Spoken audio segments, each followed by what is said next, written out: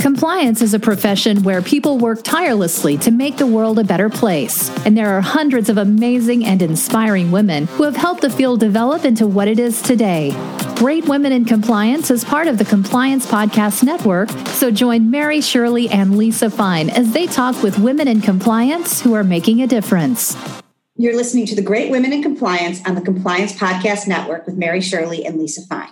I'm Lisa Fine, and today I'm speaking with Fernanda Beraldi, who is the Senior Director, Ethics and Compliance at Cummins, Inc. Fernanda is Brazilian and started out as an attorney in Sao Paulo. She was involved in one of the first FCPA cases in South America, and that was the beginning of her interest in ethics and compliance. She came to the U.S. for an LLM program at the University of Indiana and has now stayed in the Indianapolis area. Welcome, Fernanda. Thank you so much for joining us today. Thank you for inviting me. And let's talk a little bit about how you started out your career in Brazil. You're practicing law there. And can you talk how that brought you to the compliance path that you're on today? Yes, absolutely. So around 5 years after I graduated from law school in Brazil, I joined a company called Embraer, which is the third largest aircraft manufacturer in the world. I joined them as a business lawyer. This is my whole background. My background is in business law and corporate law. So I joined them to help them with one specific business unit in their contracts, services and support for aircraft. Very neat.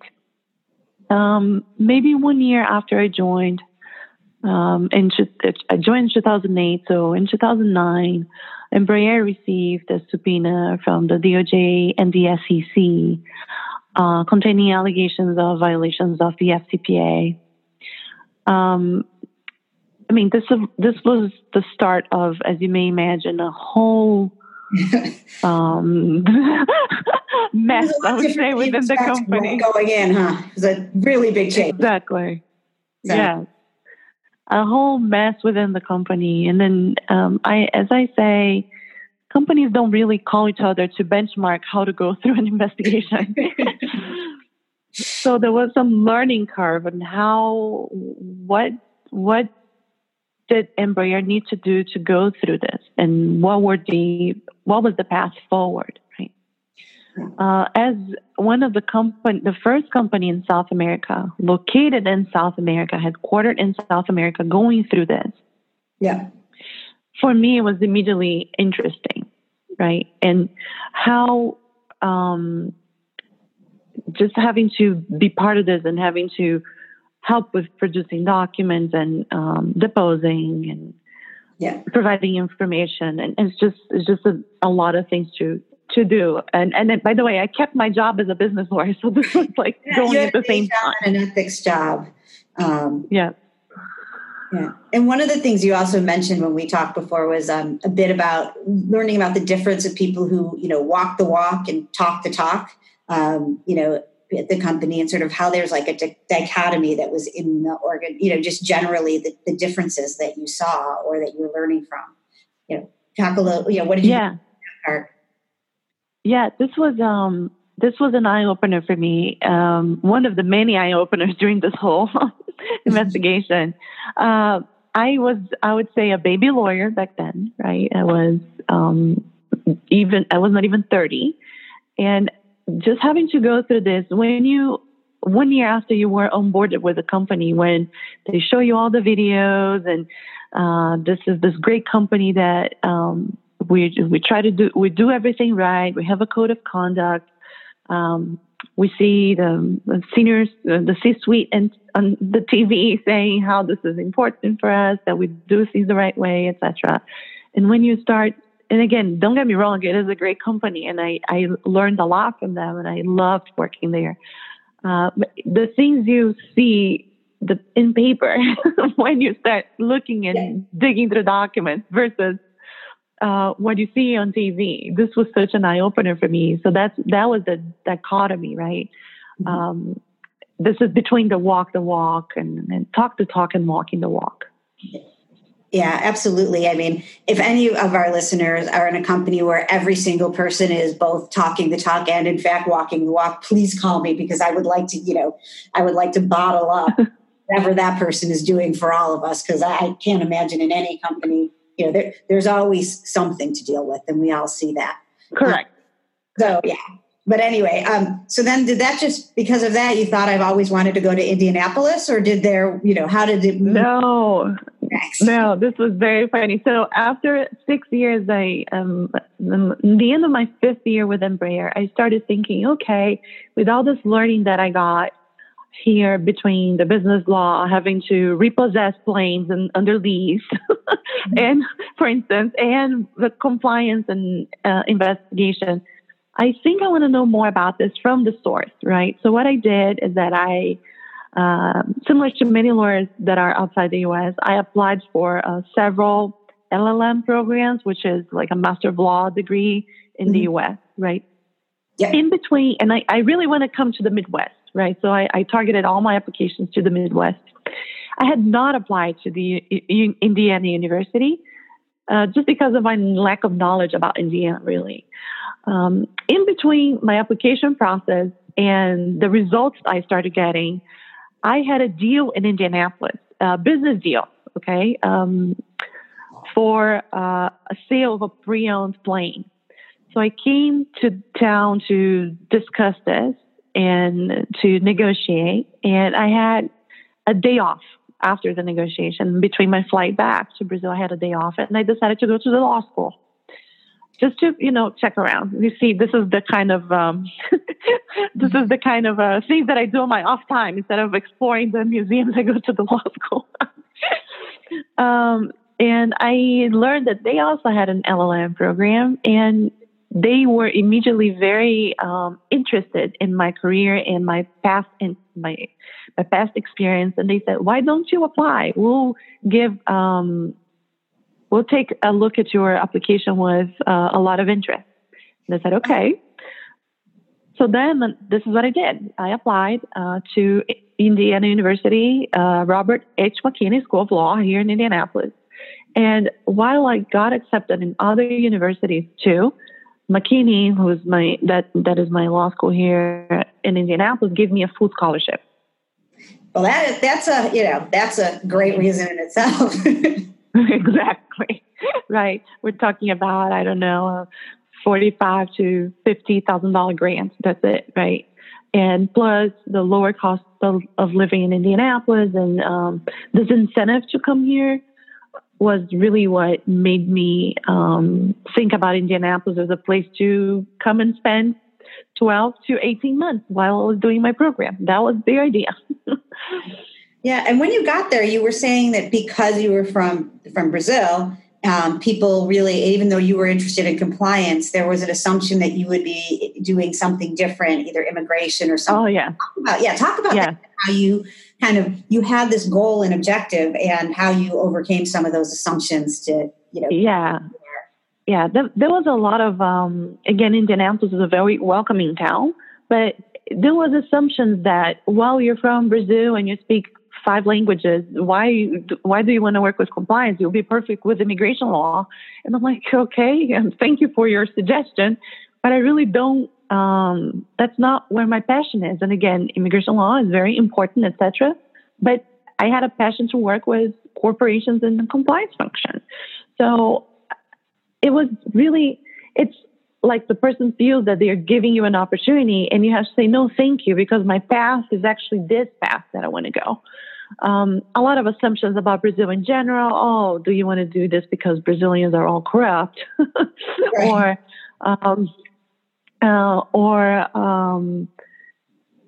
there was another instance where I had a discussion with a government official here that didn't know anything about Brazil, and he thought I needed to take a canoe to go to law school in Brazil, and that I had monkeys as pets. So, it was really, he didn't know better. Right? He didn't know anything about Brazil, right? So having to navigate those waters of being, and here in Indianapolis, there's not a big Brazilian community, right? Right. And having to navigate the waters of being one of the first Brazilians in the law school in Indianapolis, right? A person who had a prior career a person who speaks multiple languages, and still having to hear, well, you should do immigration law. At first, I was really frustrated with this, right? Because I'm like, this is not what I want to do. There was also the whole assumption, because you're here and, under certain eyes, quote unquote, good looking, people are never going to take you seriously. You're going to be like the Brazilian version of Sofia Vergara, right? I was going to ask you about not just being Brazilian, but a woman and both in stereotypes, both in school and then when you started in your roles. So, yeah. So, and yeah, there's all these stereotypes about, Brazilian women being, all the Victoria's Secret supermodels are Brazilian. Some of them, most of them. And there's like, oh, you're from Brazil too. So the first question is always, oh, what is that crazy party called Carnival? I'm like, can we just talk to what I'm meeting you for? I needed to learn how to convey my message and convey what were my interests, but still not completely shutting down people for asking questions about Brazil, right? Again, most of them never saw a Brazilian before, right? The things they say in Brazil about Brazil are soccer, corruption, and Victoria's Secret. So can you blame them? True. So that's really, that's interesting. And then, one of the other things that goes along with that is not only do you have that stereotype, you recognize things that Americans may do or say very, very much in terms of their, in terms of how they communicate or how they start meetings. And about too, like we do start every meeting talking about, somebody mentions the weather. And ever since we talked, I think oh my God. I start giggling a little.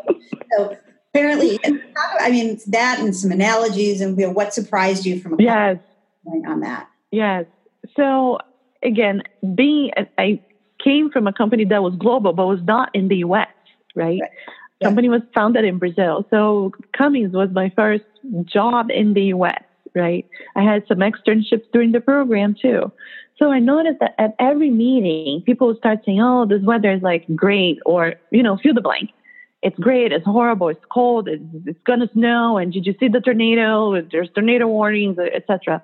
And I'm like, why do we always start meetings talking about the weather? Brazilians don't do that at all. The weather is a given. Like we just look out the window, it's sunny, hot and humid.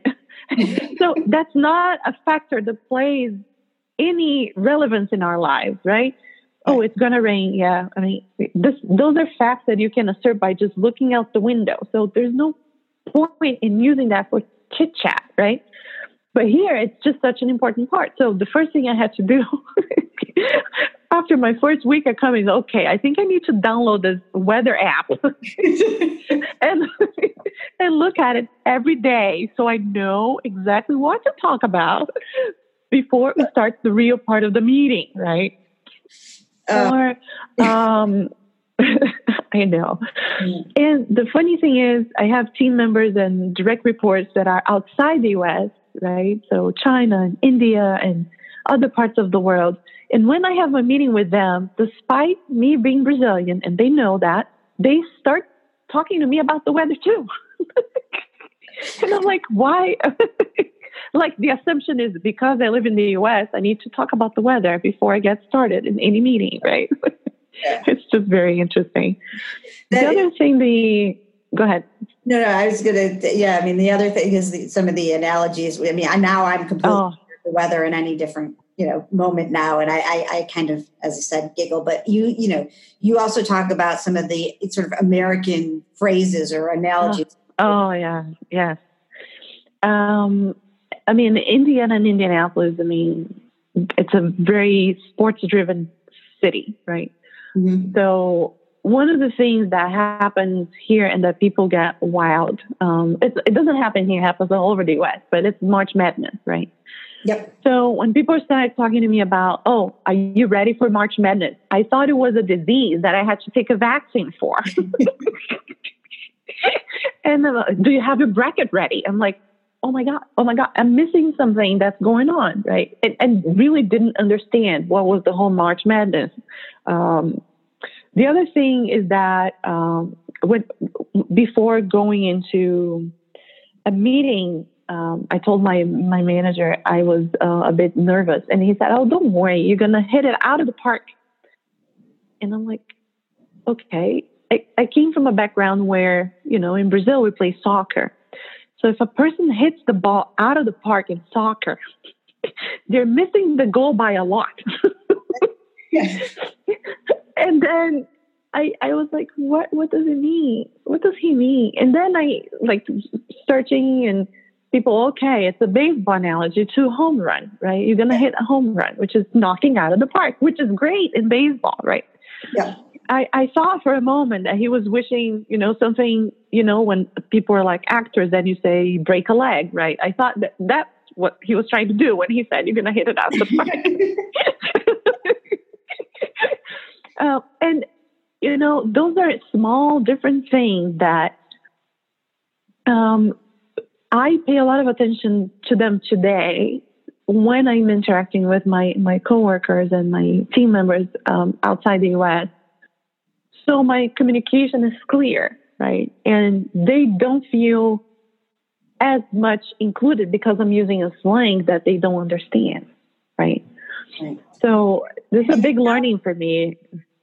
I was going to say, they sound like, they're kind of humorous moments and things like that. But on the other hand, they are a way of communicating and trying to communicate effectively with people with different backgrounds, regardless. And, it sounds, particularly being in Indianapolis, there's a whole local flavor that, is unique, and getting used to that as well. And then the slang is not easy. Yes, it's not easy. And I don't consider myself a person who is not fluent in English, but it was just like those small things and the small little things that you have to learn. I ended up buying a book that's the title of the book is How to Speak Hoosier. The book's out there. It's a very old book. Indiana, listening to our podcast, Hoosier is another word for Indiana. So one of the first ones. So, yeah. Yeah. So, how to talk Hoosier, which means how to talk like people in Indiana. So I could learn the slangs. Or, for instance, that person threw a stink, which means they made a big deal out of it. I mean, I had no idea. She threw a big stink about it. Okay, what does that really mean? But one of the other parts about it that I wanted to ask you about is that, you with all of that, I mean, you've really grown to, appreciate and really enjoy Minneapolis. I mean, Indianapolis for your career. And then at the same time, your husband is in Michigan and your son is at school there. So, he's, it is, as a woman, that's sometimes that's a non-traditional thing. And particularly you mentioned that in your neighborhood and in Indianapolis, it's sort of an unusual role. So, how do you handle that woman, as a Brazilian woman, as somebody in your job, and, just how it makes you feel? Yeah, I don't follow the traditional role, right? My husband moved here around 2 months after I moved here, and he obtained a transfer from his company, and he brought our son with us. But his company's in Michigan, and for the first year, my son was here with me while I was in school. But when I started at Cummings in 2015, we switched, and then he stays with my husband in Michigan. So it's very unusual for everybody around me in my neighborhood. So the first question is, where is your husband? When is he going to move here? I get that question so many times. Mm-hmm. But I said, we're both working parents and we have lovely careers and we love being with the companies we're with. So most of the women around me in my neighborhood are all stay-at-home moms, right? Which is a very noble thing to do, and it's great for you and your family. It's just very different than my reality, right? Where I'm alone most of the time during the week. So there's a lot of assumptions like, are you going to have more kids? And because I only have one, and families around me are like 4 or 5 kids. Mm-hmm. But no, I'm only having one kid. And he's happy there and I'm happy here, and he comes in during the weekends, and I go there during certain weekends, and there's an expectation that as a Latina woman that I'm the one who needs to stay at home. I'm the one who's the caregiver, and everybody, oh, this must be horrible for you. Yes, I would, of course, love that we were all in the same place, but is it fair to ask my husband, who loves his career, to drop his career to be with me in Indianapolis, right? When he has this thriving career here in Michigan. And yes, it is hard. We are both, my husband is a great father, but we're fine this way. If people make it sound like it's horrible, and it is definitely difficult. But when you have a partner that help you to make it work, then it works, right? But the assumption of people is always, oh, this is horrible, must be horrible for you. Your heart must ache in missing them. I mean, I heard that the other day. And yes, and it's almost like no one says that with all the words, but it's almost like, why are you doing this? You're his mom, right? You're his wife, and not like, I am a compliance professional. I have my professional life here, and I am a mom and a wife, but those things do not need to be exactly in the same location for them all to work together, right? Yeah. So it is definitely interesting, and it is challenging for me too, in the sense that I noticed that I had a bias with stay-at-home moms. But like, what are they doing the whole day? I'm doing all those things, right? And it like they're like running to Target, school, football, soccer, and yeah. I'm like solving all those problems, and I noticed that that's the joy for them, and that's the passion for them, and that's absolutely fine, right? It's very interesting. Yeah, I mean, there are no, I think that people think about those things from their own lens often, and I think that can be a challenge. I don't have kids, and I'm single, so sometimes people will look and think, what is she doing with her time? And I feel like I'm quite busy. There's a lot of stuff to get done, but I think it's really true that it has a lot to do with people viewing things through their own lens and learning from it, and I think it's really important. Which brings me to one, sort of two last questions for you, given all the stuff that we've talked about. And, the last thing is, you are obviously really excited and passionate about your job. What's your favorite thing about that? And, that keeps you there, that makes you really excited about it. And I guess the other thing is, if there's anything else you would want to, mention, in terms of advice or to women, particularly, those, from other countries or cultural challenges, or just anything, else you'd like to share. Yeah. So I'll start with your first thing. And what I love about what I do at Cummins is that it's just this big, diverse, global company that has the mind and the heart in the right place, which is we want to do the right thing. And it's not carte blanche. I wish it was. I wish it were. But tell me everything you need to do compliance function to get this working, right? And this is a value, the integrity value is embraced. And as a compliance professional, there's nothing more rewarding than having the company backing you up, right? I will never be able to work for a company that does not believe that compliance and ethics are important, and they come first from anything else. Right. Customers are important, of course, but they come. Our integrity should be the way we go about doing business with our customers and with our partners. So that's very exciting for me, and it's just a dream. In terms of advice that I would like to share as a foreign person who's been here in the U.S. now for 5 years, and for people listening, do not allow people to box you in their box, okay? Do not allow people to categorize you. Do not let anybody else tell you what your dreams should be based on the way you look like, or the experiences you have, or the things they think you're good at. Follow your own path. Work hard and hustle, but follow your own path. Don't let anybody tell you what's the path based on what their assumptions are of what is good for you. Yeah, that's so helpful. And I thank you so much for that. And thanks for taking the time to speak with us on the Compliance Podcast Network. I'm Lisa Fine. And on behalf of Mary Shirley and I, thank you so much. And as one quick little end note, separately from everything we were talking about, I was looking at those national days online, and this is going to come out on July 31st. Apparently yesterday, if you're all listening, the day this came out was National Whistleblower Day. So at some point in time, everyone is officially being appreciated. And in the compliance world, we now have a day to thank those who are supporting us going forward. And I just found that to be a little bit of a fun fact and thought I'd share it with the group. So thank you again. And thanks for that. Take care. Yes, thank you. Thanks for joining us for this episode of Great Women in Compliance. We hope you'll join us in honoring the great women in the compliance field by subscribing to this podcast and leaving a review.